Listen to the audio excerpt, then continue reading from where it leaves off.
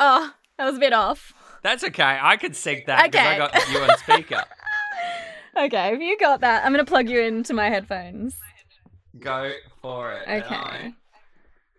You are now in my ears. And All I am now right. in the setup. So What did you say? I didn't hear. we are... Oh, okay. That's fine. You don't need to hear Like, me. what a false start.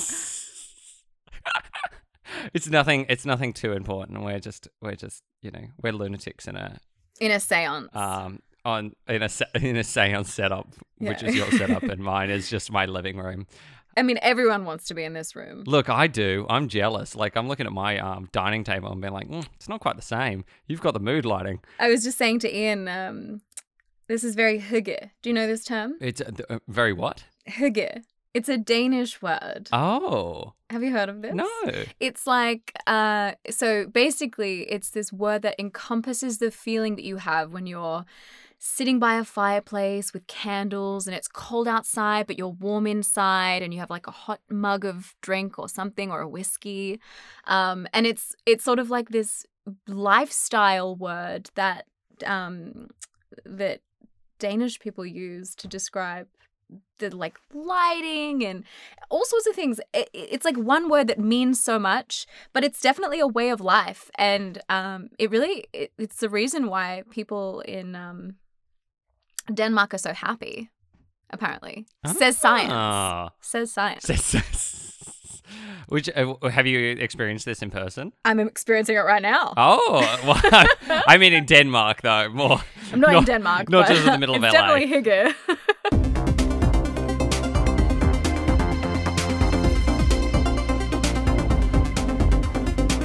This is the Things We Do podcast, a podcast about film, life, television, culture, and all of that fun, jazzy stuff. I've got my special guest and my friend all the way in LA, my friend Izzy Stevens. Hello. Hello. Thank you so much for having me. It feels like a blast from the past, obviously, whenever we talk, because we met, I think it was about 3 years ago. I think it was more than that. I was on Swipe Left. Yes. When was that filmed? I don't know. I think that was like 4 or 5 years ago. I feel like it was 2016 or something like that. Yeah, it was a decent amount of time. We've sort of gone through an evolution because we kept in touch, but in like small moments, but these big chapters. Yeah, and we've been. I think the interesting thing is we've both kind of like takes leaps and bounds. We're kind of like these weird indie, like slash mainstream slash a bunch of like strange artists that we are so true just doing stuff because you directed shortly after that. After Swipe Left, you started that, you did your own short film, and then not long after that you moved to LA, so you just hopped onto a plane and went to America. I did, and I just sort of went, I think I'm moving, and my family sort of went, oh really? And I said, yeah, I think I'm moving, and I don't think they believed me until I moved. And they were like, oh, she's in America. She's gone. Yeah, she's left now. She's left the country. Because I did it twice before. I was like, I'm moving to America. And then I would go for 3 months and come back and be like, I'm back. And they'd say, oh, okay, but we like emotionally prepared to, have you not be here. And now you're just back. So I think by the third time they were like, yeah, sure. And then I sort of stuck it out and they're like, oh, goodness me. I think where you are now, how did it all acting and like, I guess, directing and everything, where did it start for you? Well, I mean, definitely, as everyone says, like when I was a kid, I was obsessed with playing by myself in my room and like acting things out. And, weird stuff. Like when I was a kid, I loved Titanic at a very young age. I would direct the kids in preschool. They tried to expel me from preschool because I was trying to direct the children to act out the Titanic like death scene, like everyone launching themselves off of the play equipment. What yeah, like the boat's going down. Oh, Lord. And very, very bossy. Like I was told I was a very bossy child, and they tried to get rid of me in preschool. And my parents were called in, and they were like, "You're kidding? She's a child. Like she's fine." This is just an example of good leadership. But I was like bossing the teachers around. I think I was a bit of a handful. So I think I always liked telling people what to do. But then, of course, a couple years into my directing career, I realized that's actually not what directing is. So it comes with life skills. You have to learn those things. But I guess I was a dancer first. I was a ballet student and I was on track to be a ballerina, and I received a scholarship to a performing arts high school for ballet. But I didn't have a lot of discipline, especially a ballerina needs so much discipline. And I just liked to goof and laugh and talk about movies, and I would hang out with all of the the actor theater nerds, and I was one, and we I just realized, like, how do I break this to my mom, who just like really was so excited for me to pursue dancing and ballet. And I moved over to the acting stream in performing arts high school. And and then I met an acting coach. I don't know how many details you want, but give me everything. Sort of like it was a bit of an evolution there, because one of my acting coaches in high school his name's Yuri Kovic, and he's an amazing acting teacher and an amazing actor himself. And he cast me in one of his plays, and an agent happened to come and see it, and she inquired about me after the play, and I was like, that sounds fun. And I just had no awareness of what anything meant, and was just totally, stuff that I wouldn't do now, obviously. Like, they booked me, they took me on as a client, and then the week later I cut all of my hair off, and it was long hair. It was like down to my waist, thick, beautiful hair. I cut it all off and I dyed it white, because I thought I just wanted to look like Edie Sedgwick. I was like obsessed with Andy Warhol and Edie Sedgwick, and I was like, I'm going to change the way that I look. And I changed it, and my new agent was like, oh, yep, okay, we can try and work with this. But then I just like didn't have concern about career. I was just having a really good time, and because I was acting every day in high school, I would be able to walk into auditions just feeling really easy and comfortable. So I, actually pretty quickly, like within, I think, 2 months, I'd landed Underbelly Razor, and that was like a series regular role, which was, the beginning of the drug inserting going into my system. Yeah. And now I'm like, well, I'm hooked. Because you had Underbelly, you had Puberty Blues. Yeah. Which, I think probably, the amount of people still talk about Puberty Blues to this day. It's so fantastic. And the team on Puberty Blues was incredible. I mean, they had 2 directors who, Glendon Ivan and Emma Freeman, who have gone on to do incredible work and are just so brilliant at what they do. I mean, Glendon's, I think his film only recently, I think last night, premiered Penguin Bloom, which just looks so beautiful, and it's starring Naomi Watts. And, oh, wow. Okay. He's going on to do some really, really cool stuff. So I think Puberty Blues had some projects I think just are touched by something magical, and this team comes together and you watch it and you think, like, this is brilliant. This is exactly what I want to be doing. These kinds of projects that, and we were getting a lot of, I guess, reports or like people saying that it brought a lot of kids and parents together, because there were these like 2 parallel stories, and what an amazing television show to be able to sit down and watch. Like, that doesn't happen all the time. Yeah, and I think it's probably not always captured a lot in like that whole dynamic between parents and kids as well, because there's a big divide sometimes in shows. That's true. And I think especially you got soap dramas like Home and Away and Neighbours, which I think don't capture that generational topics as well. Yeah. And I think that the having Puberty Blues be that period piece, like set in the 70s, it meant that a lot of sort of parents were feeling nostalgic and like really vibing with their memories of their childhood. And of course, they're looking at their children going, oh my gosh, this was my childhood, this is your childhood. Like, how cool is that? And sort of understanding each other on a new level. Because, I think the one thing that I often look at my parents and go is they're big kids. They're like just, they're in their 60s. But at one stage in their life, they were in their 10s and teenage years and 20s, and they were doing all the wacky stuff. Yeah. So, you do kind of forget that growing up. And I think what we're quite fortunate, because we're in this creative bubble, we can kind of maintain that. There's a lot of like kid excitement. That's so true. It's hard to remember that sometimes though in the thick of industry stuff. I think when you forget that and then you remember it again, you're like, oh wait, I'm doing this for fun. I'm doing this because I love expressing myself and this is so important to me. But it's so easy to get caught up in the bullshit of life. Am I allowed to swear, Martin? You are allowed to swear. You. There's Okay. a lot Good of swearing. On my Okay, podcast. fantastic. Like, it's always a fun time. Okay. But no, then like I think we're talking about bullshit of life because you went on to do probably which I love and is a genre I love when Australia gets to do sci-fi is Occupation. Oh yeah.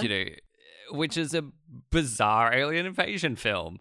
And that cast is insane as well. That's huge, a very much amazing cast. Huge cast. Yeah. And how did that one come about? Okay, so actually it's a pretty crazy story. So I had a really rough year and it had been a couple years since I'd booked something. I'd gone through film school. I knew I wanted to direct, but personally I was going through a really, really hard time. And I just got to a point, and I think it was like January of 2017. And I sort of went, or maybe it was 2016. And I said to my agent, I think I'm done. Like, I've done 2 big trips to LA. I've done all of the pilot season stuff. I've gotten so close to big projects. And, at that point I was really sick of watching TV and seeing the roles that I'd auditioned for being like, what's wrong with me? And, and which happens because I really feel like I had this lucky early success and I cherished those memories. And then I started really caring and there's definitely a correlation there between how much you care and, what kind of energy you're putting out in the world. Yeah. And so I had come back from pilot season. I had a hard time. I mean, pilot season was changing a lot that time around. And, there's always these sort of trends that go through. And I just knew that my demographic wasn't booking. I came home and I was having a really hard time with family and with, personal life. And that year finished and I really didn't audition much the whole year. And I sort of was like, maybe that's good. Like, maybe that's okay. And I said to my agent, I think I'm done. I think this is it for me. And what an amazing experience. And she sort of went, no, you're not going anywhere. Don't, just stop what you're thinking, take a few breaths, everything's fine. I was like, I think everything is fine. I'm finally at peace. This is, wow. It's so tough and such a cutthroat industry. And, I really just want to feel happy and fulfilled in my life. And, and she was like, okay, let's just wait and see, calm down. And by the way, read this script. And, see what you think and maybe put this tape down and I was like, oh, fine. Maybe I'll just do this last one. And I literally just, I put myself on tape. I did not put much energy into it, but I did find that the script was really, I felt very compatible with it, with the material. And I sent it off and a day later, she called me and she said, well, the director wants you for the role and they're offering you this contract and they're going to fly you out and you're going to be filming for 3 months and you'll be living in Queensland and all of this sort of stuff. And I was like, what? And I, at that point, had never done a film. This was so exciting for me. And I just I don't know. I don't want to get woo-woo, but it definitely felt like a bit of a sign from the universe to keep going. Oh, absolutely. And I'm so glad you did because, I think also what's kind of astonishing about you is, you are one of those people who is very, excited and intrigued by everything that you do in terms of now, it doesn't matter really what medium that takes because you're just very, intrigued and you have a deep understanding for film as well and love for film and theatre, which I think a lot of people don't have. That is actually a rare Oh, rare thank thing. you. It's very kind and generous of you to say that. I think that it definitely is something that increased over time. I was not always like that, but I was always curious. I think that something I learned through film school was like I was always really bad at asking questions because I felt like if I was asking a question, people would know that I didn't know the answer. And I thought that I had to know all the answers for people to take me seriously. And I think that when I was going through film school, I met this amazing group of friends, and my one of my friends would always ask she would ask everyone everything. She was always asking questions, and I remember watching it objectively thinking no one's annoyed by this. In fact, people respect her more and they like answering people, and so I really had to learn how to ask questions and approach with curiosity and try not to care if people just thought that I was an idiot. I've always felt a little bit like worried that people are judging me, thinking that I just don't know at all what I'm doing. And it still happens. I still can arrive on set and have people sort of say, well,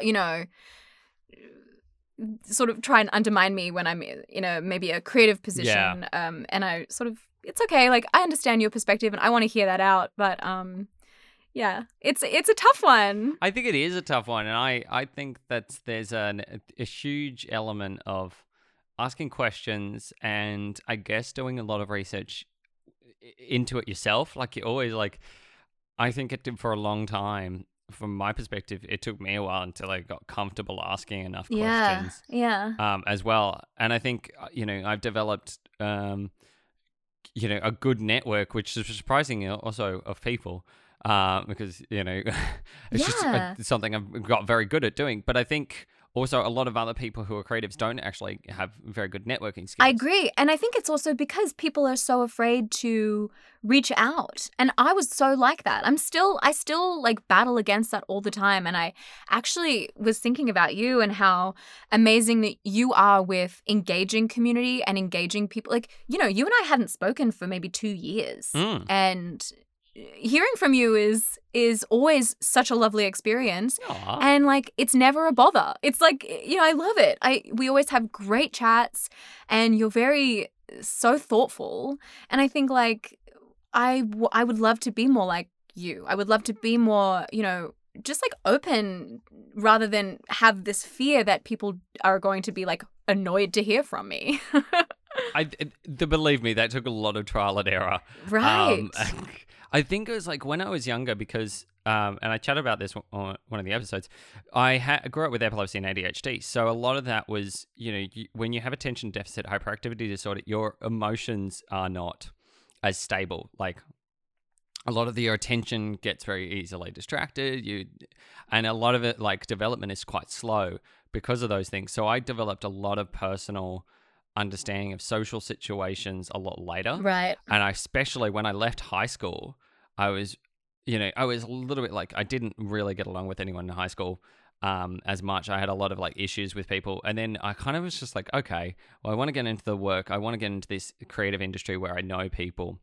And a lot of it was just when I started to meet people, I found people who I related to a lot better. Yeah. And I realized, they got to a point where I was like, why am I pretending to be this sort of serious person? Why don't I just be myself? Because the person I want to be, if they like me or not, this is who I want to be. Oh, that is so amazing that you learned that early on. I do think that it is such an evolution, and I think it's something that everyone struggles with. And sometimes, people will just never learn that. Like it's really hard to sort of meet yourself where you are and say, that's okay. It's only something that I think in the past, like 12 months, I love that quote, which is, what other people think of me is none of my business. And, don't ask me who said it because I have the worst memory, especially with quotes. I'm like, someone said this great thing. And I'll say it I wrong. know the quote you're talking about. I don't know who said it. Yeah. And I think that's so true for life. Like, it doesn't matter. I can walk into a situation and someone else is going to project how they feel about everything onto the situation, and that has nothing to do with me, and that's fine. It doesn't need to. No, and I think it's also like where it's such an advantage in this kind of creative space where we can inhabit different perspectives and everything, that it suddenly you empathize with a lot more people. Yeah. And I think that, this is also my biggest gripe is when people aren't willing to learn or expand their knowledge. And not everyone's great at it, but it's good to have an open mind. Yeah. And it's sort of when people are very close-minded, they're like, "Nah, this is my opinion. I'm stuck in it." And I'm like, "But why? You have no evidence to I'm giving you so much evidence to kind of question that opinion, so it's not, or like facts that I have, but you're putting up this barrier because you don't want to know this information." And that, I think, creates a very hostile kind of understanding. Whereas it's like, the fact, if you go into political situations, the always interesting thing was, instead of hating on someone, I was always like, why are they doing this though? Yeah, Like, instead totally. of just really isolating them, understand where they're coming from and their upbringing and everything, because a lot of these are just circumstantial. Yeah. There are a lot of where they were, they grew up, and so their mentality was where they lived, and not through any other means. It's environmental. So there's a lot of things that people, I think, take for granted, and we don't put any, I guess, understanding or effort into, being like, how do we create a fair society or a fair, like, equal understanding? It's very like, I'm sort of like this weird, trying to ignore social media and how much hate it kind of like extrapolates onto the world as well. Oh, me too. I'm the same way. Yes. Because like, I think, we had, particularly this last year and the year before even, it was well before the pandemic and everything had happened. But, we had situations where like TV shows and movies were trying to show these big sort of downfall of society and a lot of political corruption and all this stuff. And then suddenly we had a pandemic and the whole like Black Lives Matter situation, which spread like massively around the world. And then, just a whole other little dribs and drabs of stuff throughout that happened throughout the year, especially like the storming of the Capitol building and everything. So it was a lot of events that everyone kind of impacted the world big time. Like, and it didn't matter where you lived. They were like things that everyone was a little bit concerned about, because the same thing was how every other political party around the world was reacting. And that was what was interesting, reading all these articles about like other political countries not doing anything to benefit their people. Like, it was always like there was no understanding. It was always like, I'm in a position of power, so therefore my power is where I care about. You, as the public, have no say. I think that's like, it's very true. I think that, this is not to, but I think it's very true of most governments around the world. I don't think it's just, everyone says, oh, it's just mostly America. No, I completely agree with you. And it's no wonder that so many people feel so disenfranchised. Yeah. Well, it's like, I find, having working for a media company, and having done it for like the last 7 years, you really do get like, you get the slice of stuff that is unfiltered. You get a lot of information that is unbiased because you hear it firsthand.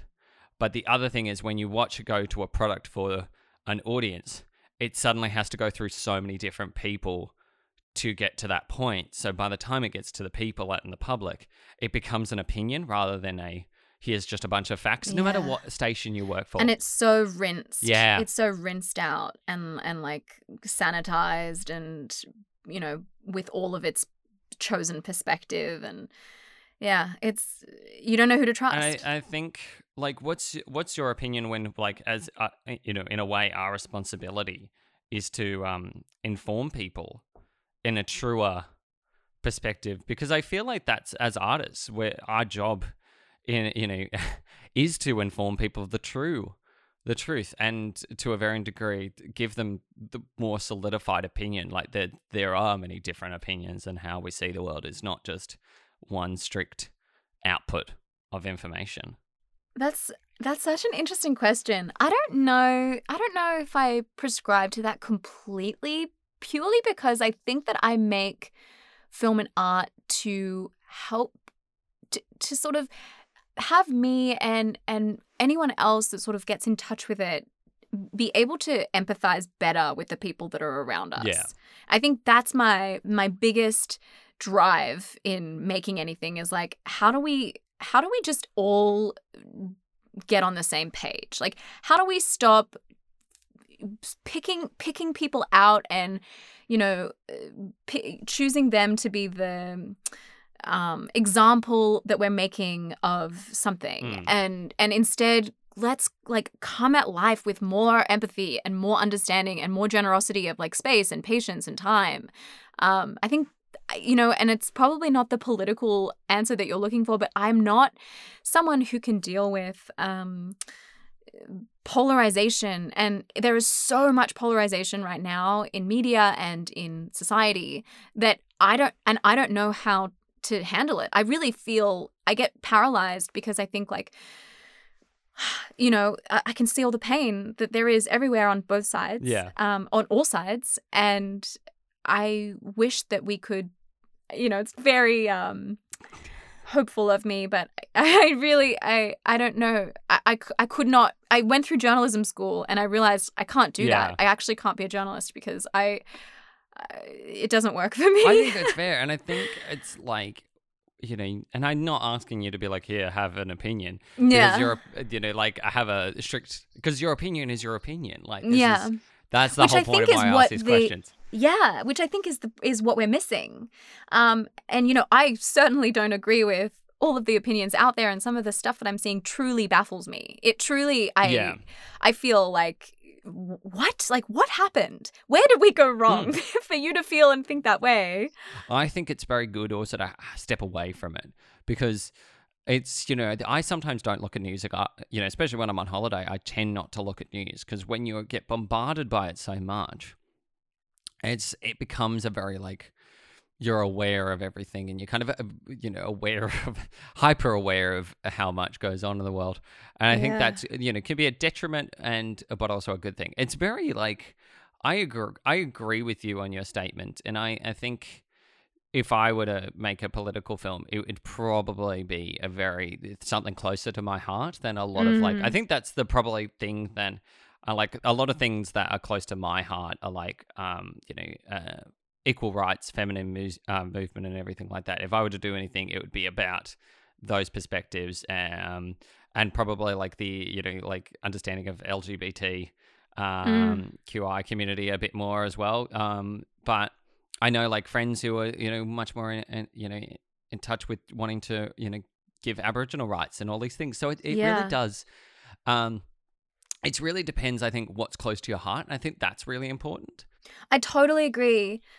I think, and what I think the reason I always come back to artistic practice and like making films and writing scripts and helping people write scripts is that what we can do with this is get on a personal level with stuff. And I think that especially with media and with the larger picture and the way that we're all talking about things and we are so polarized, is that we have like these broad concepts that we will say yes or no to, and that we can't actually get in the experience of what that is like to be in that space, in that time, on either side. Yeah. And so when you're in film and when you're watching film, you're in their seat, you're in the empathy space, you're able to see through their eyes and understand. And I was actually, because I started a business last year, coaching people through making films, because I love it and it's just such a hobby and so rewarding. This just goes back to your childhood, really. I was just listening and go, it's like the kindergarten, you're just being like, I'm coaching you all. I'm coaching you all. Right. Oh my gosh, now that you put it like that, it all makes sense. But I was having this conversation with a client where, you know, we don't respond to necessarily, like empathetically, we don't respond to a story of immigration, which is, you know, looking at it from this zoomed out lens. But we do respond to hearing about, I don't know, Bobby, and the fact that, you know, Bobby's 3 and hasn't seen his mother and father in, you know, 12 months. And Bobby is, you know, really upset and sad. And so we're with Bobby and we're in his experience and we can see the ramifications of something that is, you know, tearing our society apart that people have such polarizing opinions on. And when we read an article, we're not always really thinking about the true personal experiences of the thing. We're sort of, you know, objective. which is Yeah. exactly why I can't be a journalist because I'm like, think Oh. about Bobby, guys. Think about Bobby. Bobby. You know, it's yeah. I agree. I think it's. I think that's also really powerful because the stories that you wrote your own short film, which went into Tropfest and did really well. Very intense, very very intense. Very intense. Film. Yeah. And was that like that also felt very personal? That's so funny you say that because Phenomena wasn't. It was a daydream I kept having, and I think I was just trying to escape from what my actual life was at that point. Like I wasn't in a very good space, but yeah, and I think that it really freaked people out because I'd never really made a film that had become public like Phenomena was through Tropfest. Yeah. And I think people were like, oh, that actress made a film about, okay. And I was like, no, it's fine. I didn't happen to me.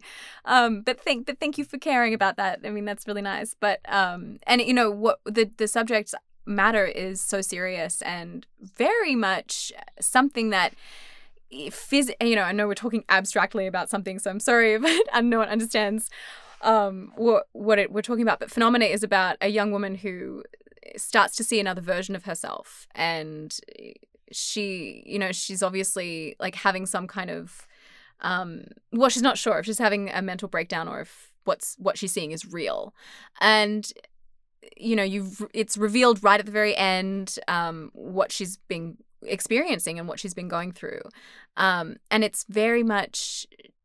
Yeah, I totally lost my train of thought, but No, I know where you're going with it though. Like, I think like what's interesting as well, because originally it was meant to be like like a father figure. Yeah. And I think what's more powerful, like that change, that it's now like a mother doing everything. That's like doing all the really kind of like sexual assaulting and everything like that.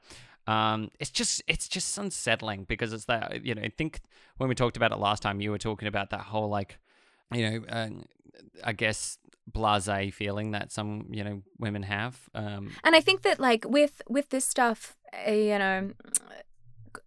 especially with film, like often we're physicalizing stuff in film that is really an internal experience. And so whether or not this person was experiencing, trigger warning, but sexual assault, we don't know. But so actually, funny story, and I think I told you this, but when I was in the pre-production process, one of my lead actresses, Rochelle Bano, who's just brilliant, and a little bit of a plug here, Rochelle and Karina Bano, who star in the film, are coming out with 3 new films on Lifetime. I know it sounds like an ad, but I'm so excited. I know, but can I just say I'm excited too, because they look so phenomenal. Excited. I know, don't they? And it's just wonderful to see them on screen. They're absolutely 2 brilliantly talented, wonderful humans that I adore. They're my best friends. So anyway, we were sitting with... Anyway, plug aside. Plug. And it's shameless because I'm so proud. So I was sitting with both of them, and Rochelle just turns to me and she's like, hey, what if this wasn't a father? What if this was a mother? And my mind was blown because of course, it's so brilliant. I was like, leave that with me. And I like went home and thought about it. And I just thought, the more I thought about it, the more brilliant it was, because honestly, we don't talk about the psychological impact of, toxic female relationships, and especially between mothers. I mean, there is a lot of that in there, and anything, a lot of the time, if there is I'm no expert on this subject, but if there is a toxic relationship with a female figure, it is usually psychological. It's that's how women tend to be more than men, and maybe that's such a generalization, and I'm sorry if someone's listening to this going like, oh, she has no idea what she's talking about. But men tend to be physical and women tend to be psychological, and that is also one of the reasons why so many women are the protagonists of psychological thrillers, because, for all the reasons I just said. Yeah.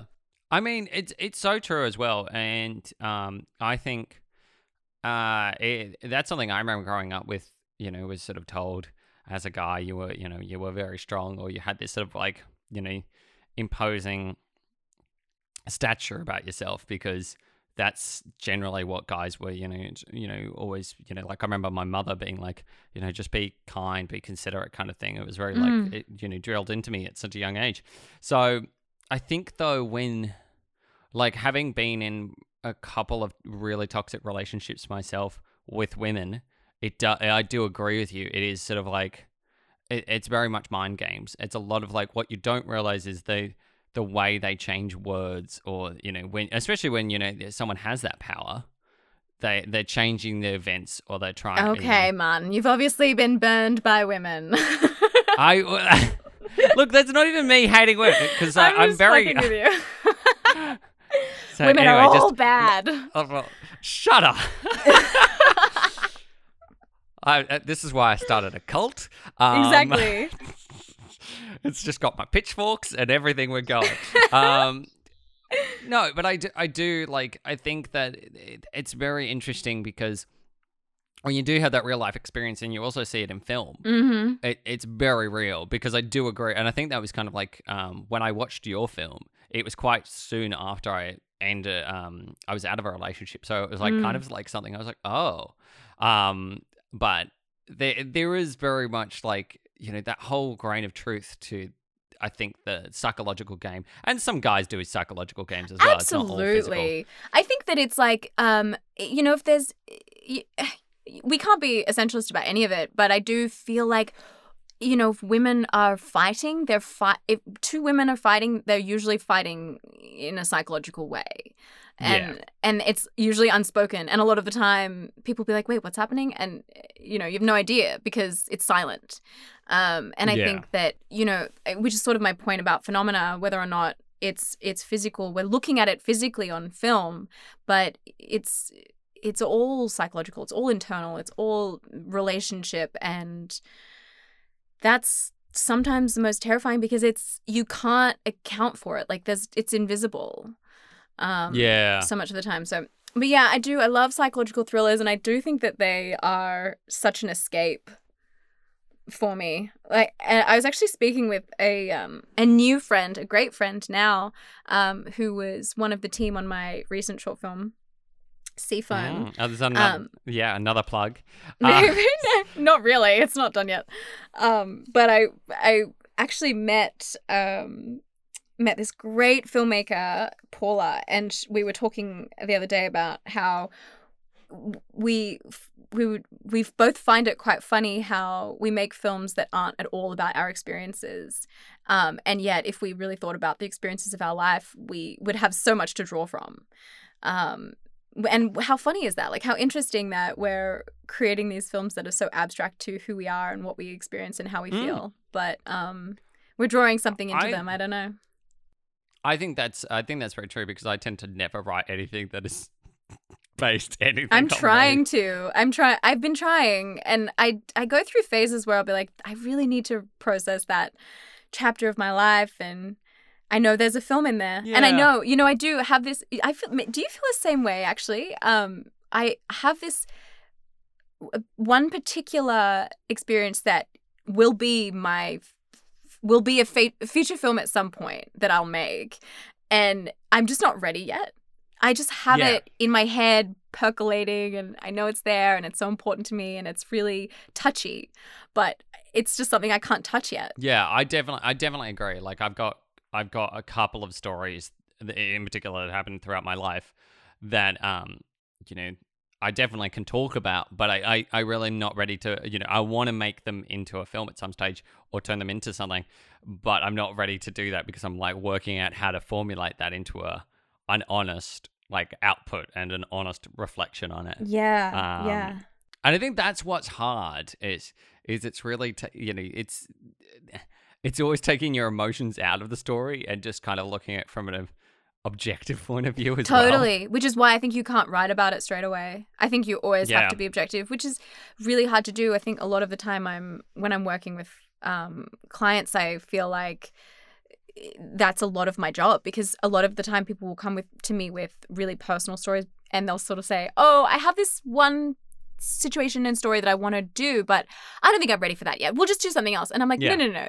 We're going to do that, because that's the best situation right now, when you have someone else that you can bounce ideas off of and have them be objective, is you write that thing. And it's the hardest thing to write. So having someone else sort of soothe you through the process is like so much easier. And it's therapeutic as well. Yeah, totally. I find that, one thing that I discovered very therapeutically, and possibly more than anything, is just more than actual therapy itself, is, having hearing everyone else's stories.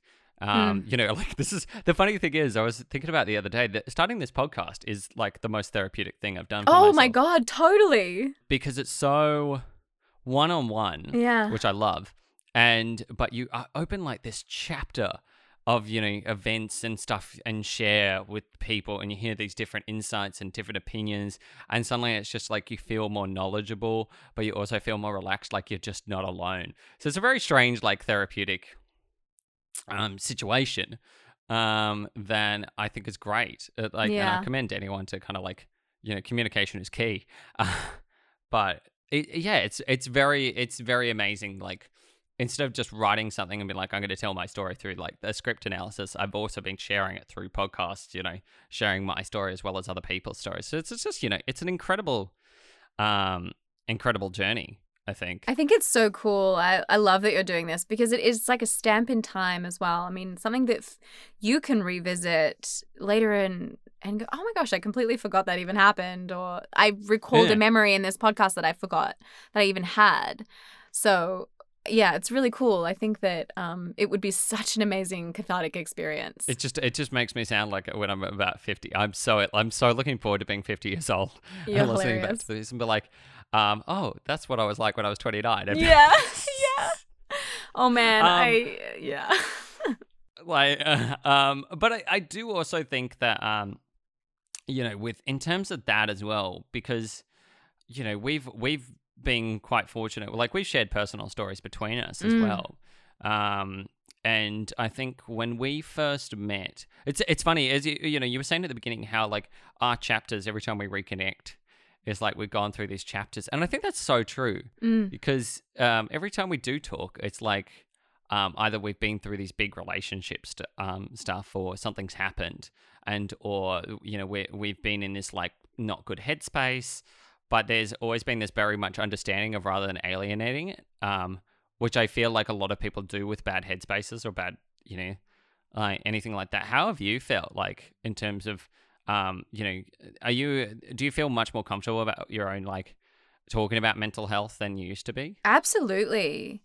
I think that I've always been an open book, but I feel like only in the past couple of years have I really felt more comfortable in my own skin to express myself in a way that feels truthful to how I actually feel. Because I think I'm always ready to share and ready to be open, but sometimes when I was much younger, I would share and be open in a way that later would make me feel like really exposed. Yeah. And knowing sort of how to shape the way that I'm discussing stuff makes me feel better. And I think that learning how to be protective of your own stuff, your own energy, like, that's a big one for me, because, I definitely come from this total, like, I joke that I'm a recovering people pleaser, because I would always just, whatever makes you happy, like, oh yeah, that's fine, that's totally fine. And yeah, it's still tough for me. I want to make sure that everyone's okay in this situation, and then I'll forget that I need to be okay as well. Yeah.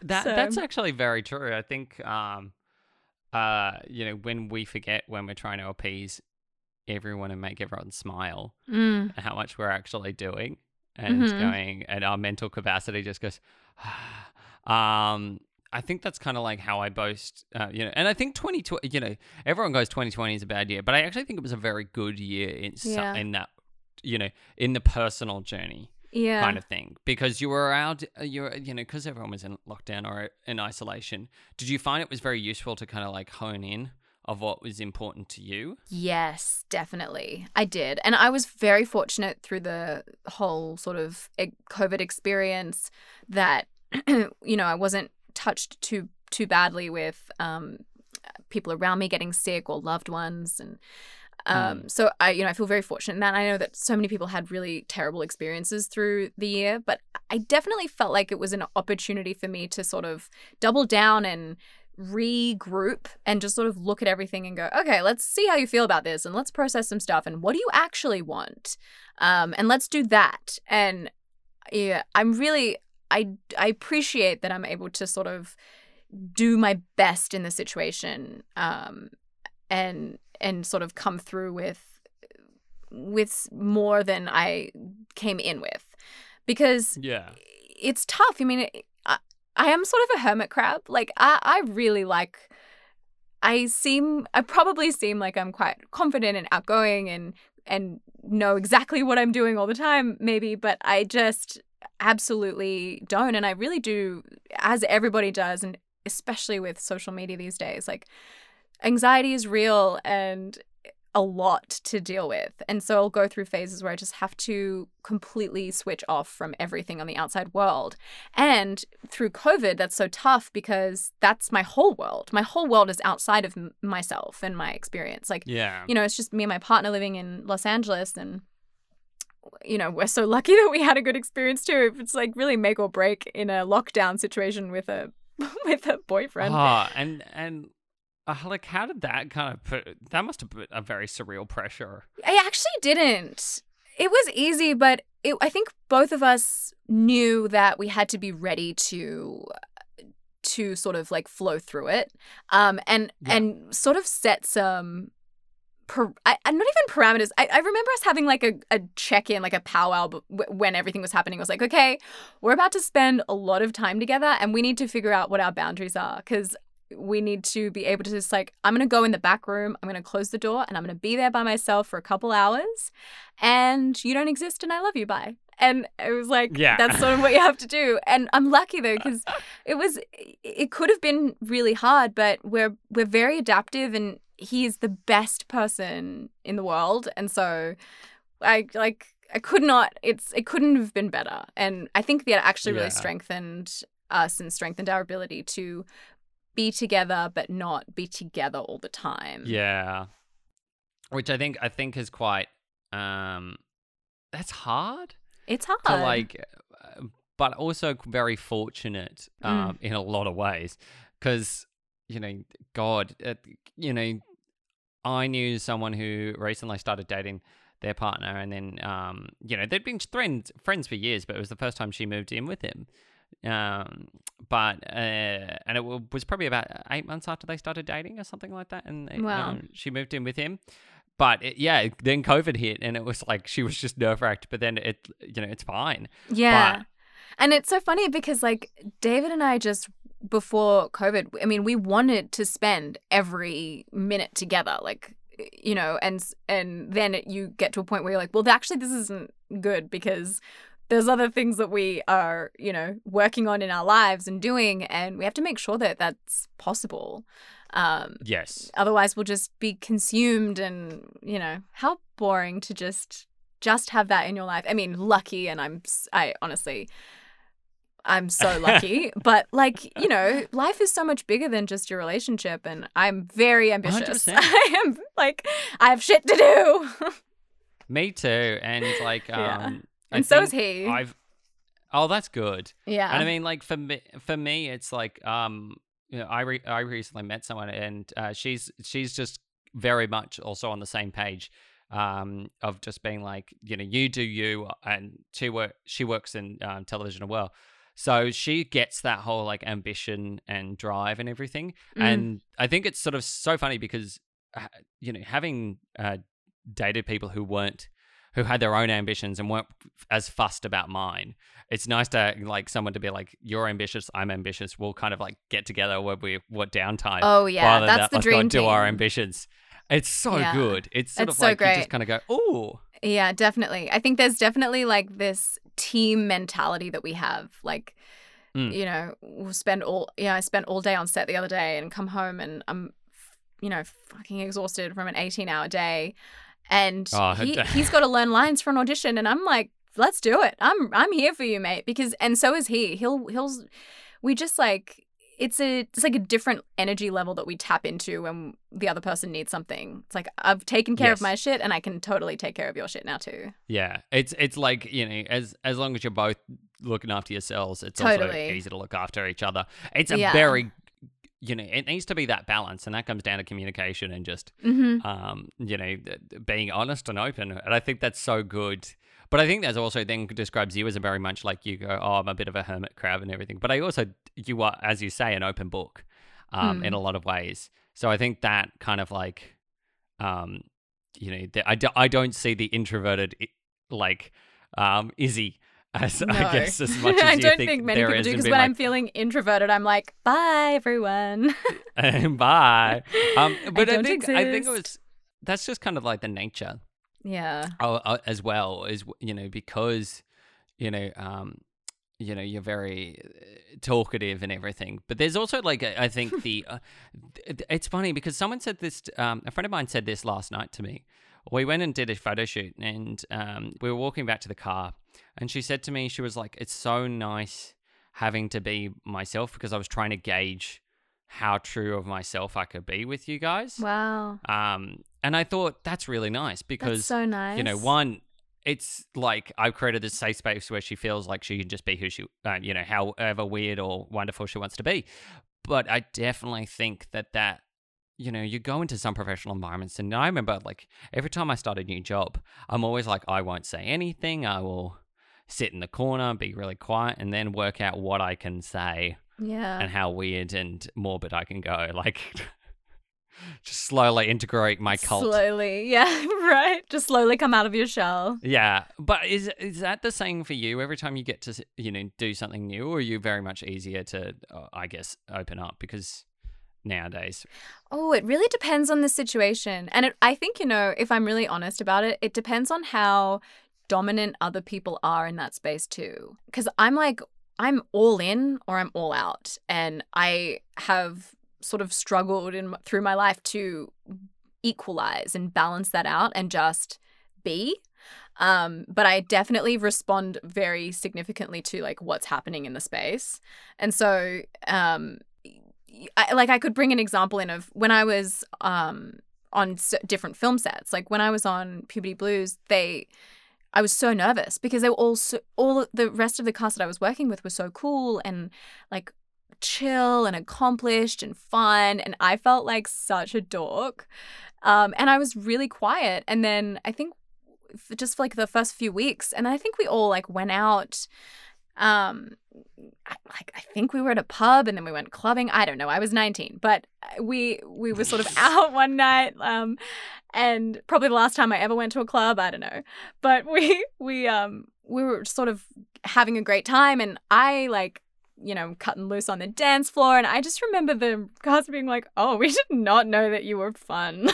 We thought you were just like weird, quiet girl. And I was like, "Yep.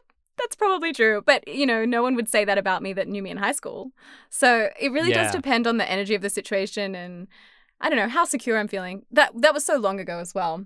Now getting on sets, I feel so much more confident in my space. But I'm very ready to, because I'm now used to directing, and feel like I'm such a performance director, like I'm such an acting director, very specific about what I want, but very much in tune with the actor and our relationship, to get sort of that stuff out of them. And I was recently on a shoot where I'm producing now, and I've got this amazing new production partner, and I'm so excited to be working with her. She's amazing and hilarious. And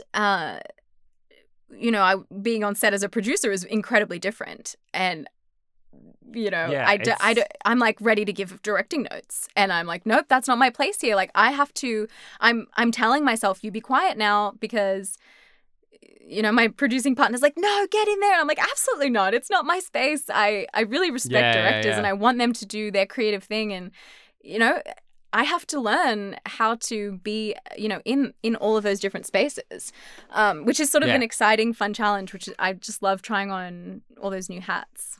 When, we were both like, grew up in an era where everyone was trying to look certain ways. Do you think that's changed a fair bit now that we're kind of like much more comfortable in our own skin in terms of like, makeup and everything as well? Like in terms of how we represent ourselves? I mean, I think, look, I can only answer from my experience, and I definitely think yes. But also, I think that might be very different for the younger generations coming up. Because now I think there's, like, you look at social media and there's even more pressure. We didn't have that much social media growing up. Like, we weren't looking at our image all the time and obsessing about it and wanting it to be perfect and thinking, oh, is this going to be okay to share? But now there's so much hyper focus on image that I think it's probably worse, honestly. But I do feel like there is, with that, another reaction the other way, which is like, as you grow up, I don't know. I'm going to give you another quote that I don't know who said it. But I heard it on Big Little Lies. Zoe Kravitz's character said, "We don't see things how they are. We see things how we are." And so if you ask my opinion of how I feel about society, I'm like, society's great. Like, I think everyone means well and people just love each other and everyone's going through a spiritual awakening. And it's like, that's not true. Some people are having that experience and some people are not having that experience. And so we just like have no effing clue about any of it. But yeah, I'm terrible at being objective. I find it so funny though that quote makes you sound like everything's pretty. It makes you sound like a 1950s housewife. Like, totally. Isn't life like lovely? Nothing. Everything's coming up roses. Right. Yeah. It's just like that whole I think it's like, because I love old television in terms of that factor as well, because it's so blasé about where everything was in the world, because they were trying to keep the audience very happy. If you're looking at something, I mean, it's so funny. Right before we got onto this podcast, I was having a conversation with a castmate from a film I did. And, we were talking about how when there's toxic energy that exists between in a situation, and whether or not, like, whatever source it's coming from, it's so up to us to either take it on or not. And it's so easy to victimize ourselves. It's really easy to, I've like, myriad stories for you of like times that I went through an experience in the industry which was awful and really confronting and forced me to kind of grow up and figure out how to deal with life. But that's not their fault, and it's not the other person's fault, because that's, who they are, and that sucks for them. I don't have to be that person, and I don't have to take their stuff on, and it's just going to rip me apart if I choose to indulge that way. And so it's really been a lot of lessons, and I think the industry, like the film and television industry, really grows you up quick, and it forces you to sort of look at things and go, okay, where are my values? It's very easy to lose your values in this industry.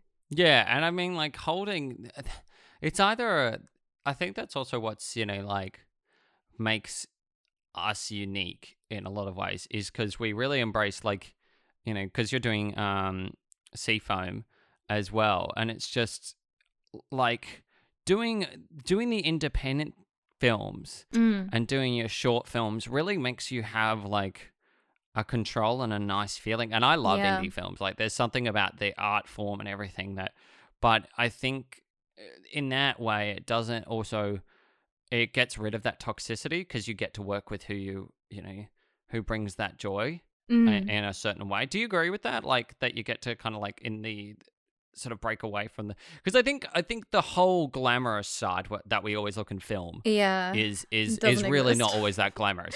It's really not there. It doesn't exist. It's just all facade. Yeah, and I think like although I actually can't say that for sure because it's not like I'm living some kind of glamorous high life, like I'm some kind of star. But I do No, but see I mean- enough to sort of know that like the nitty gritty of it can be really ugly. I totally agree with Yeah. you. Like indie film is where it's at. Like so do you know who Robert Rodriguez is? He's now Oh, yes. yeah, okay. So Robert Rodriguez I always talks thought you were about about to just like, I love Robert Rodriguez. He's great.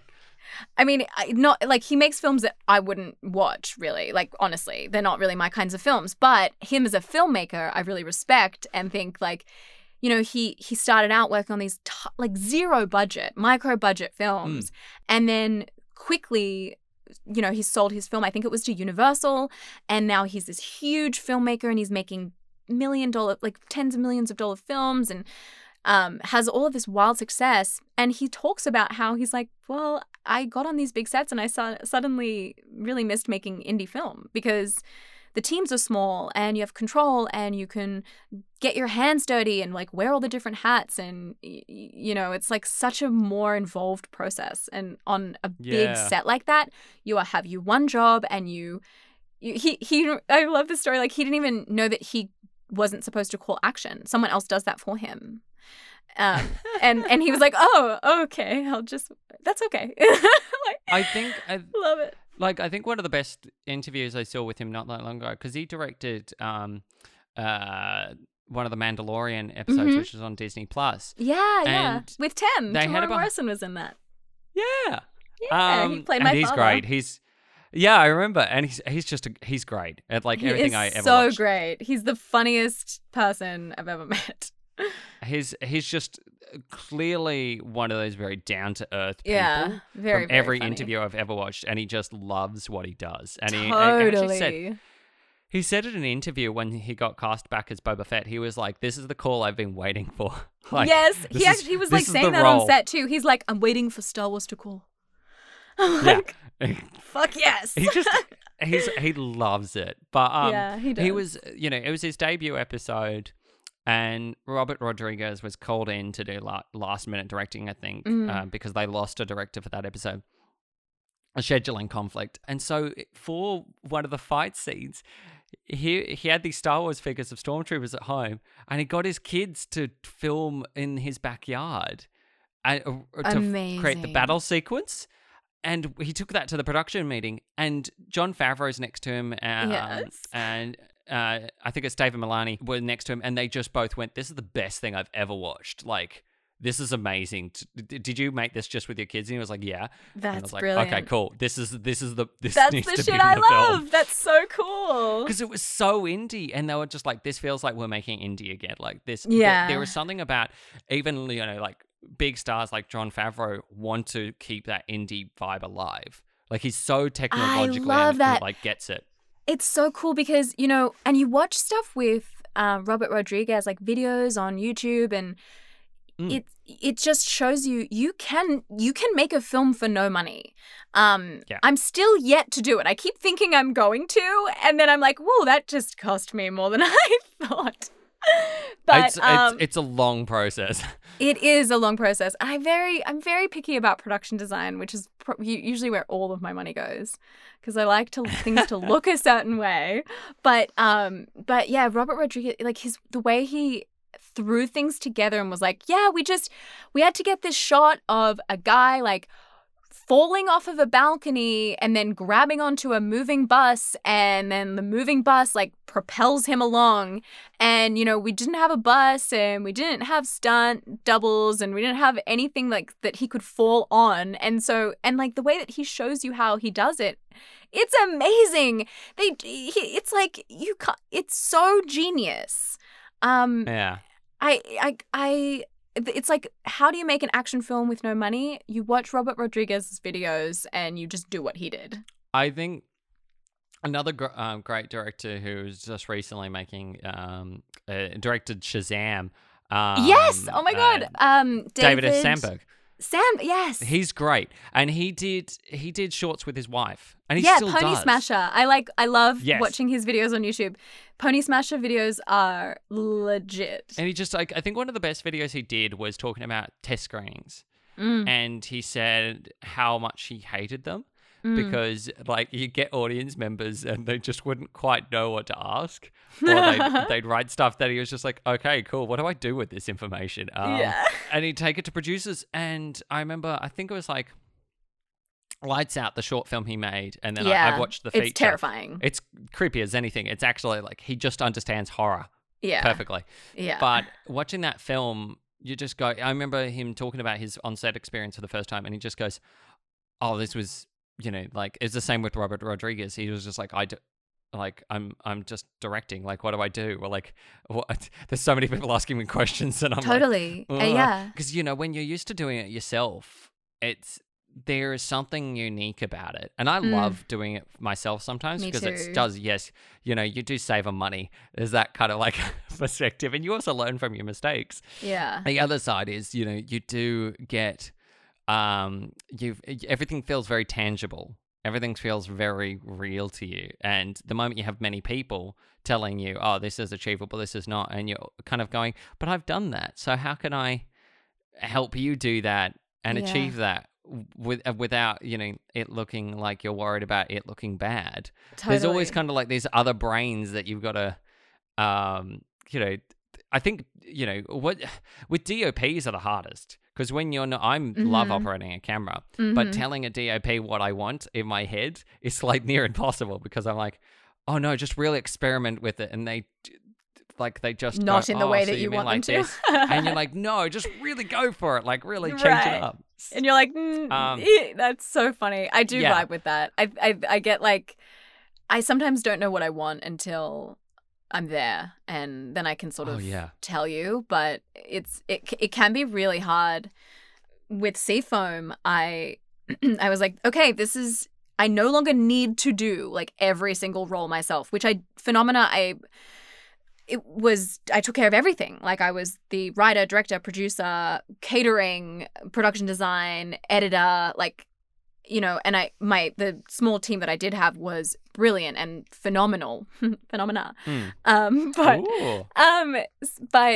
I definitely like, whipped myself up into a frenzy to really get everything done. And this time I was like, this is going to be different for me. I'm going to figure out how to have other team members take things on, and I trust that people are going to want to. And like, weirdly enough, I wrote the film, and then 6 weeks later we had filmed it and finished, and I had made like a full team of people, and only 2 people did I work with that I had worked with before, and there were like 12 people in the crew and cast.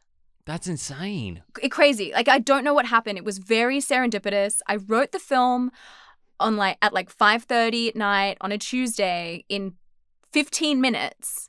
And then I called my friend and I said, do you have any producer friends that you know? She was like, yeah, I've got a friend.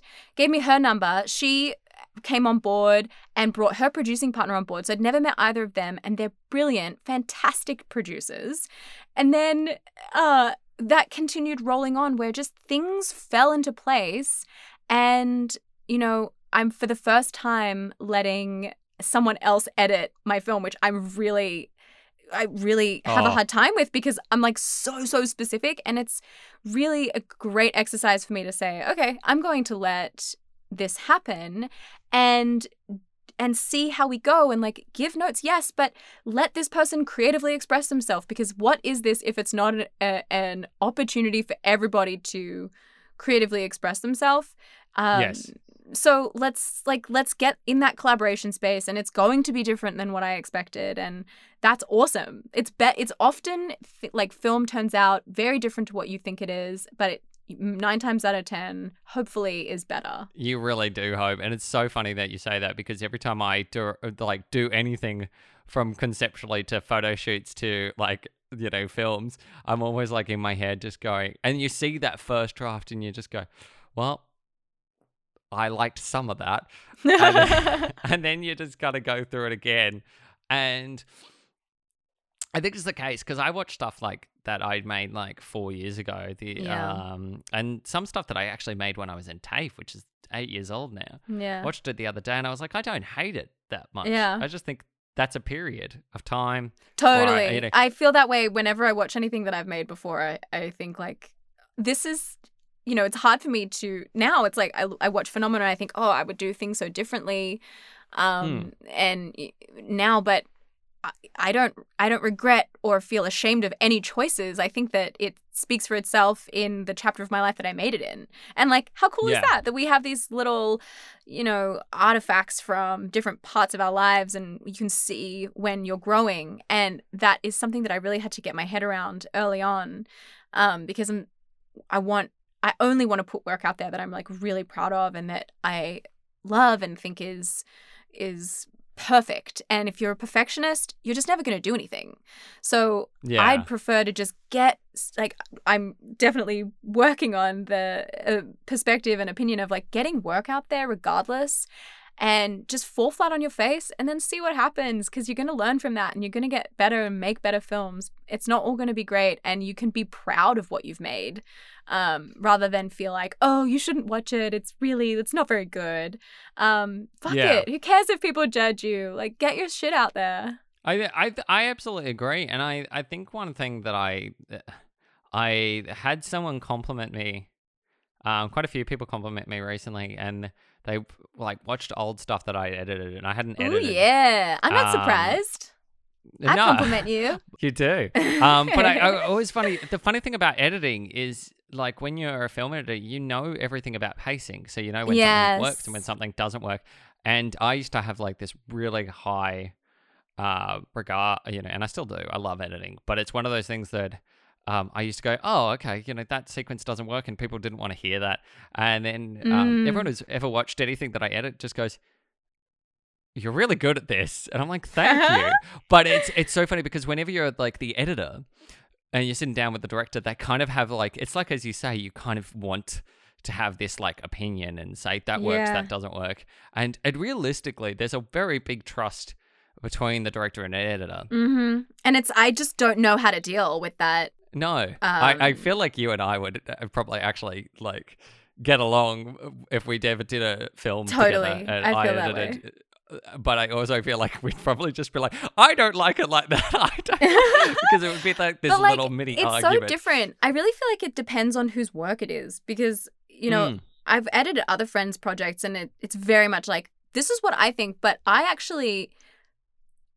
think that there has to be like a lot of respect and time and patience for what the other person wants. Like, I'm very much like, because I'm co-directing a film right now with a great friend of mine, and she became a client as well. Like, we were working through film stuff that she was doing last year, and she's gone into pre-production, and I'm co-directing because she's directing and acting in it. And so really it's such an interesting process, because I'm going, this is what I think, this is my opinion, and now you're the final say. Like, you go yes or no, or this is what I think, and that's what we do always. Like, it is your thing, and it is the most important thing is for her to leave feeling like she got what she wanted, and my whole role is to like support through that, which is funny because I'm definitely trying to put myself in like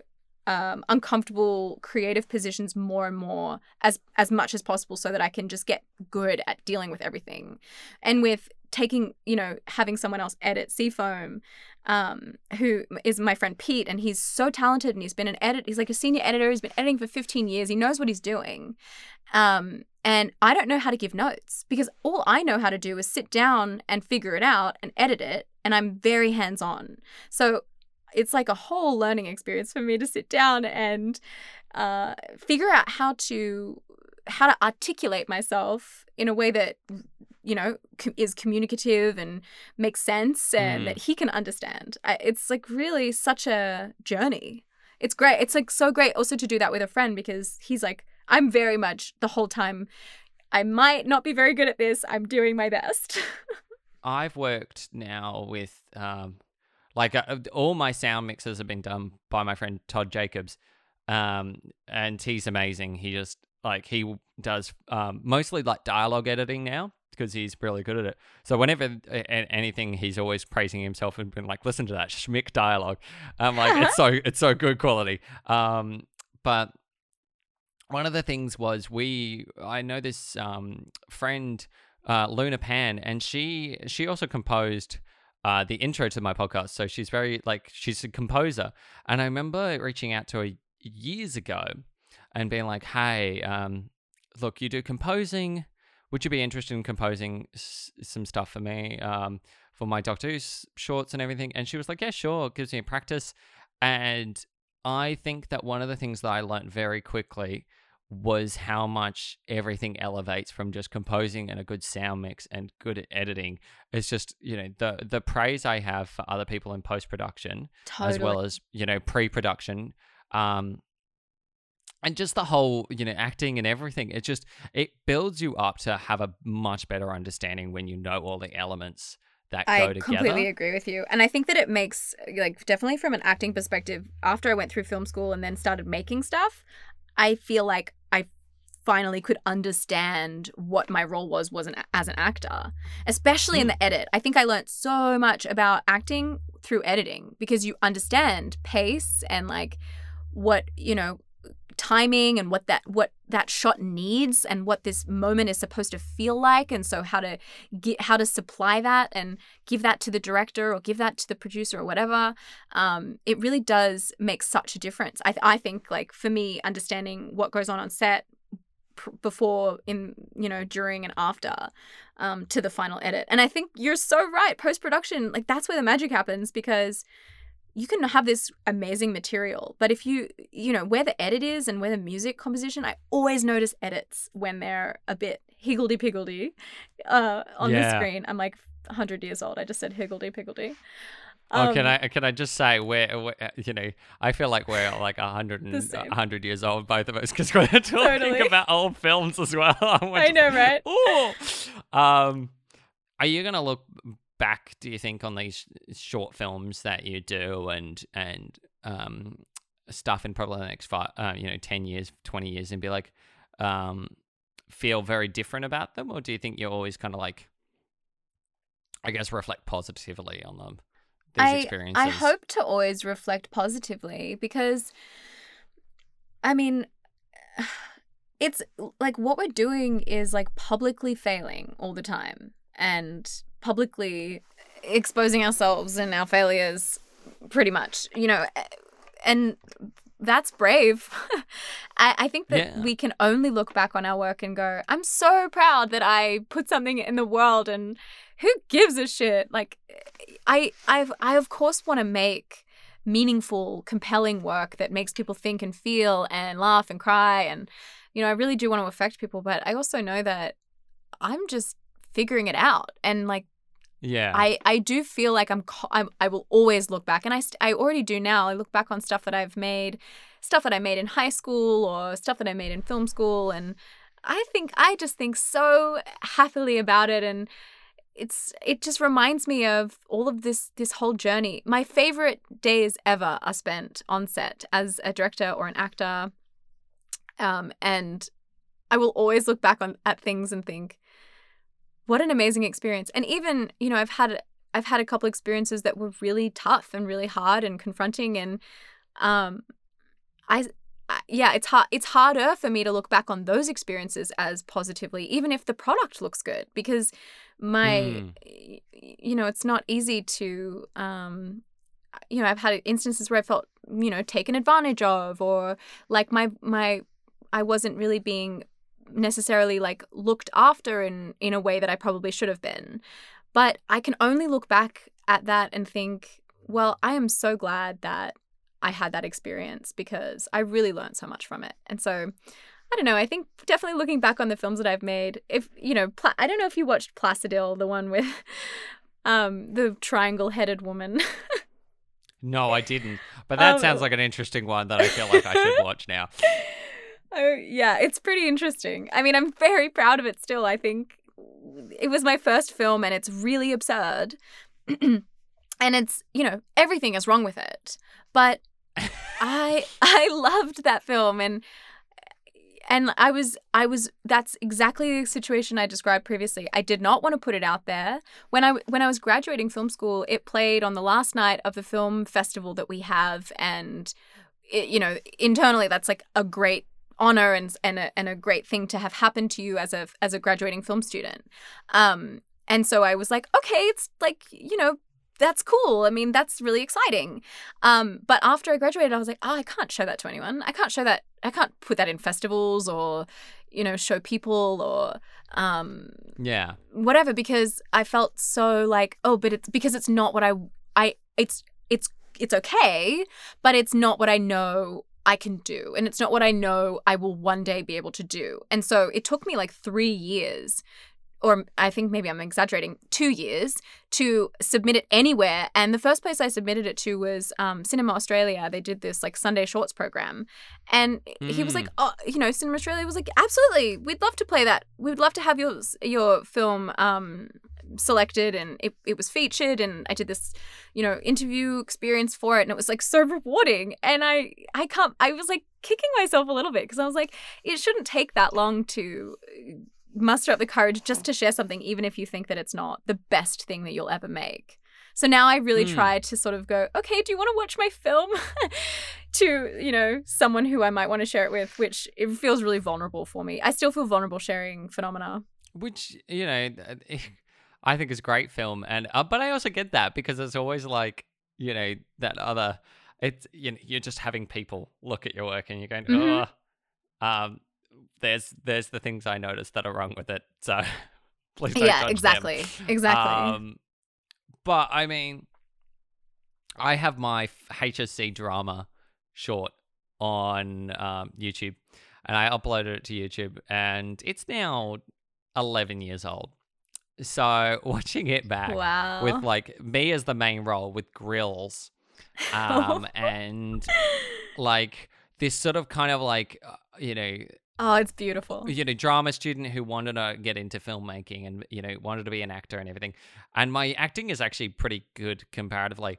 But it was so much like the camera work, the sound is terrible. Like everything was pretty janky than the acting, which was like the saving grace. But I had no understanding of how films worked.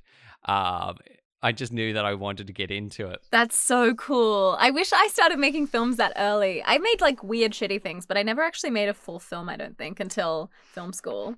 But I do feel like that's exactly it. Like you're looking back at a chapter of your life that you had this full experience, and then you have this product that shows that experience.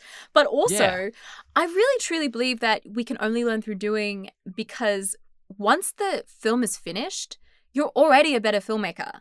And that's also what's hard about sharing your previous work, I think. Because you finish the film and you're like, but I'm so much better than this now. I've like learned so much, and I would do everything very differently, but this is what I made, and this is the reason that I can now go on and make something different or challenge myself even further because I did this. So we're always sort of one step in front of ourselves, and that's a hard one to, I think, marry. I think that's a hard one to deal with. Yeah. I think it's like, it's always, there was something that Judi Dench said where it's like theater, you're always in the moment. So you're always kind of like doing acting within the moment. Film or radio is captured. So that's cemented in a time much more rigidly. And I think I totally agree with that mentality, because it's sort of like everything we do is then just like, you take the best performance bits, or you take the best, bits, and you stick it all together, and that's a final product. But that's a product doesn't sometimes get shown for, in some cases a year later. And totally. You go, or even, sometimes 2 years later. And then you watch it and you go, oh, my acting's completely different to when, like, that was when we recorded that, or my attitude's changed. So it is, as you say, a reflection of time. And it's interesting. I guess the same way they started putting disclaimers on films now to not change any of the dialogue in older films, but just to say that these were a period of time. So if you hear racist or sexist connotations in it, that is because at the era this was more acceptable. So it's like not necessarily banning them, it's just making you informed that I think you can that's watch so it or you interesting. Can't watch it. I was actually having this conversation with my partner David the other day, because I was remembering Little Britain, and I was like, oh, didn't you watch Little Britain growing up? do you remember Little Britain? I do. Okay, So so much. I thought when I was a kid, it was so funny. I just remember laughing.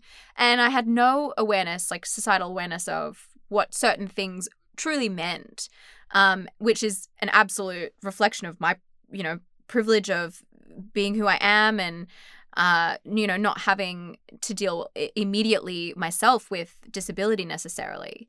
So I didn't think about it, but I was talking to David about it, and I was like, "Oh my gosh, Little Britain's so funny."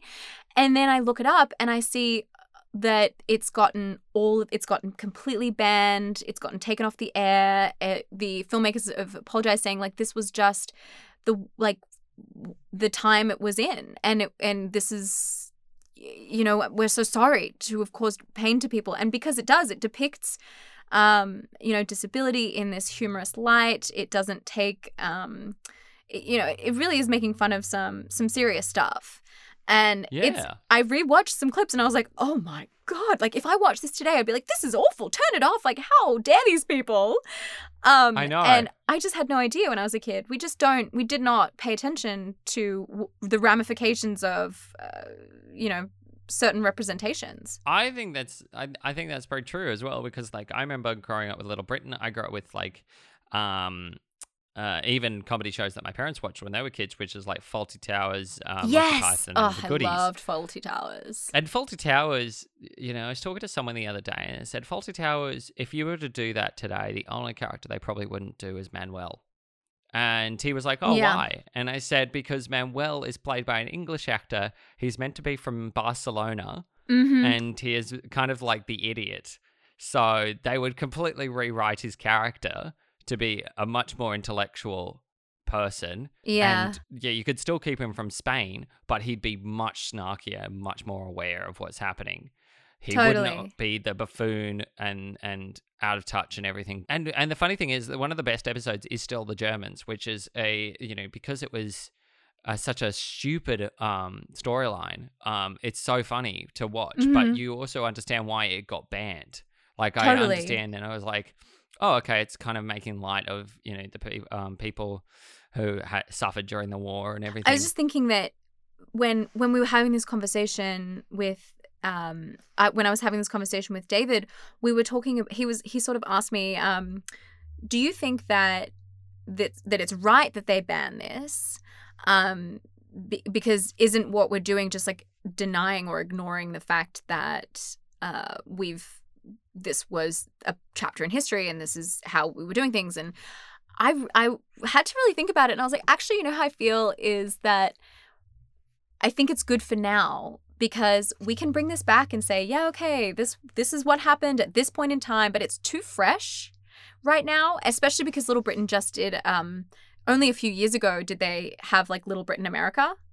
And so Yes. so it hasn't been that long, and if we really do want shit to change and for us to stop, taking advantage and making fun of certain people in society that aren't fully represented and fully represented well, then we sort of do need to like stop and then return with, this was a slice of history, and we can remember it as that, but this is not how we do things anymore. Yeah, I agree, and I think I don't believe in censoring stuff. I don't believe in like changing Wiping history. away. Yeah, I don't believe in that, but I do think that we do have to sort of have an abrupt shift, and I think that's probably the Yeah. only way to do it at this point. Well, I think it's also something that another one of my guests, my friend Tony, he had a book on his shelf, which was a very, looks like a cool book, but it's very racist, and it was written from an era. And he just, he happened to flick through it one day and just go, the book looks cool, but I'm never reading this again. And just Right. put it back on the shelf, because it's just like, it's such a period of time, Yeah. that book, when it was like from the 1910s or something. And he said it was just racist as anything. So Yeah, I mean, it's tough to see stuff like that. I mean, I like looking at sexist depictions, and it's hard, but we have to acknowledge the evolution that we've gone through, so that we can arrive at a better space. So it's all Yeah. good. It's all positive, I think. The world's so fabulous. Well, I mean, like, it's funny because there's something that I also said sort of quite recently, because we look at streaming platforms, and you must have heard of Quibi, which died pretty quickly Yeah, poor after Quibs. it was. Well, the funny thing was, it was run by like people in their 70s in a situation where they didn't and quite also they had know. they like just fell into such terrible timing. They released a platform where you watch on your phone because they thought commuters are going to love this. And then, of course, no one's commuting because COVID shut everything down. So it's like, Yeah. what? We're not watching our phones right now. We're watching the television because we're in front of it 24/7. But I think that's also something to be said, that, like, it's interesting that a lot of our leaders are much older, and they think that the younger generation don't really know, like, as much, and we're not. But I think that's not the case at all. I think we know a agree. lot. Yeah. I just think that we're constantly learning and constantly probably challenging ourselves. And I think that people younger than us are going to know more and faster too. They're like the ability for knowledge to spread and to be acquired is just incredible. And it's amazing. Yeah. I was just about to say this. It makes me wonder when we turn like 60. We're in our 60s and we watch the younger generation. We're like, either bless or damn them for being faster at reacting. Well, inevitably, we're just going to say damn them because that's just the way it goes. Like, we're just going to... I know, right? Unfortunately, we're just going to be the same because we're human. But I think that it keeps us young if we keep asking the youth how they feel and what they think and what their experiences are. It's so easy to be like, oh, Yeah. they just don't know what they're doing. But, like, let's give them the benefit of the doubt because that's always what we wanted. That's always what we want, is to be given a voice, be given the benefit of the doubt. And it's super easy to get older and be like curmudgeon-y and, I've earned this because I've spent my whole life not having a voice and now I finally have one, so it's my time. But, it just continues the cycle, doesn't it? Oh, I love that. It so does. Yeah. It's weird, I kind of want to be one of those old men who has a lawn and just goes, "Get off my lawn, kids." But I can see that's that the for only you. reason. Yeah, I only want to be that when I'm in my 70s. But also just also the type of person who bakes a lot of cookies and hands them out to the community. So I'm in two minds about. You're like the lovable grumpy man. I get it. Yeah. Yeah, I really want to be that lovable grumpy man who also owns like a little Jack Russell or something like that, and just or a golden retriever, and just like some small dog that looks very happy. I love it. My retirement Keeps you plan. happy. I'm planning it. I'm retiring. I know, I love you. You're like, oh, I can't wait to be 50 and 60 and 70, and I can't wait to be old and mad at everybody, but bake cookies. You have so many plans. Martin, what are you going to do today, man? Oh, well, after this, I'm going to go shopping, so it's all very cool. thrilling. What are you going to buy? I'm literally going to buy some groceries because I am low on stock. So grocery shopping is one of my favorite things to do, and not just because I'm in LA and that's the only thing I can do. And what are you going to do for the rest of the evening? Oh, well, I actually have a shoot tomorrow, so I'm going to have a little meeting with some team members and get on the same page. I was directing a film, and over Christmas, I was supposed to fly to Texas. Did I tell you the story?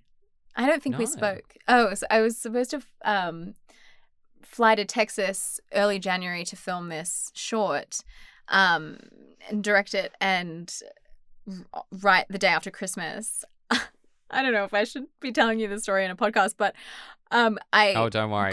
I can either leave it in or leave it out. Great.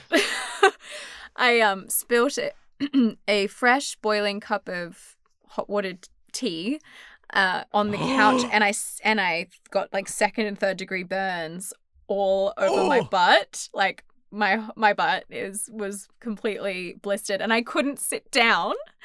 And of course, like, it was, the day or 2 days, actually the day before David and I had planned to go on this like really special romantic trip. So, it turned out to be with a sauna and like a steam room and a fireplace. Oh, and it was no. very special. It was actually, it was fine. It was the perfect place to recuperate. But yeah, lots of like lying on my stomach and having wine brought to me. And So just being anyway, like, yeah, I couldn't obviously fly. Also with COVID, it was like pretty irresponsible to get on a plane, I think, at that point. And still. Yeah. So I actually have been directing it via Zoom. Thank you, 21st Century. Crazy experience, but surprisingly, I was I was expecting it to be really challenging, and I did not know how it was going to work, but it was really great. It worked pretty well. I'm like really impressed with how things have been going, and we have like a capture card that delivers straight through Zoom, so I'm watching the frame through, like I'm watching the camera essentially. oh, that's awesome. Really cool. It's been really interesting and exciting, and I'm like directing basically on speakerphone. Sometimes like I'll just get the speakerphone and be like, do that again. More showering, no more washing your hair. Got that shot? Like it's just like, Yeah, really. well, you just move on. Yeah, exactly. We got that one. How does the cinematographer feel? So that's been fun. It's like sitting in my apartment in Los Angeles whilst at like midnight in a night shoot, and David's next to me like laughing his head off at some comedy with his headphones on, and I'm like pacing back and forth and like talking and directing. It's just like, this is such a crazy experience. I really feel like COVID has given us many opportunities to have really different and interesting experiences in this like film life. But anyway, they got snowed out of the final day of shooting, and it snowed for the first time in 10 years in Texas. It was like weirdly fluky. So we've got a pickup day tomorrow. Anyway, it's a long-winded story about me Can I burning just my say, ass though, and Zoom Yeah. directing. And Zoom directing and a weird like winter day in Texas. So Yeah, really bizarre. Covered it all. can I just say, all of that sounds amazing though, because like listening to all of that, I'm just like, well, did not expect that at all. Yeah. The beginning part of my year has been like such a wild ride.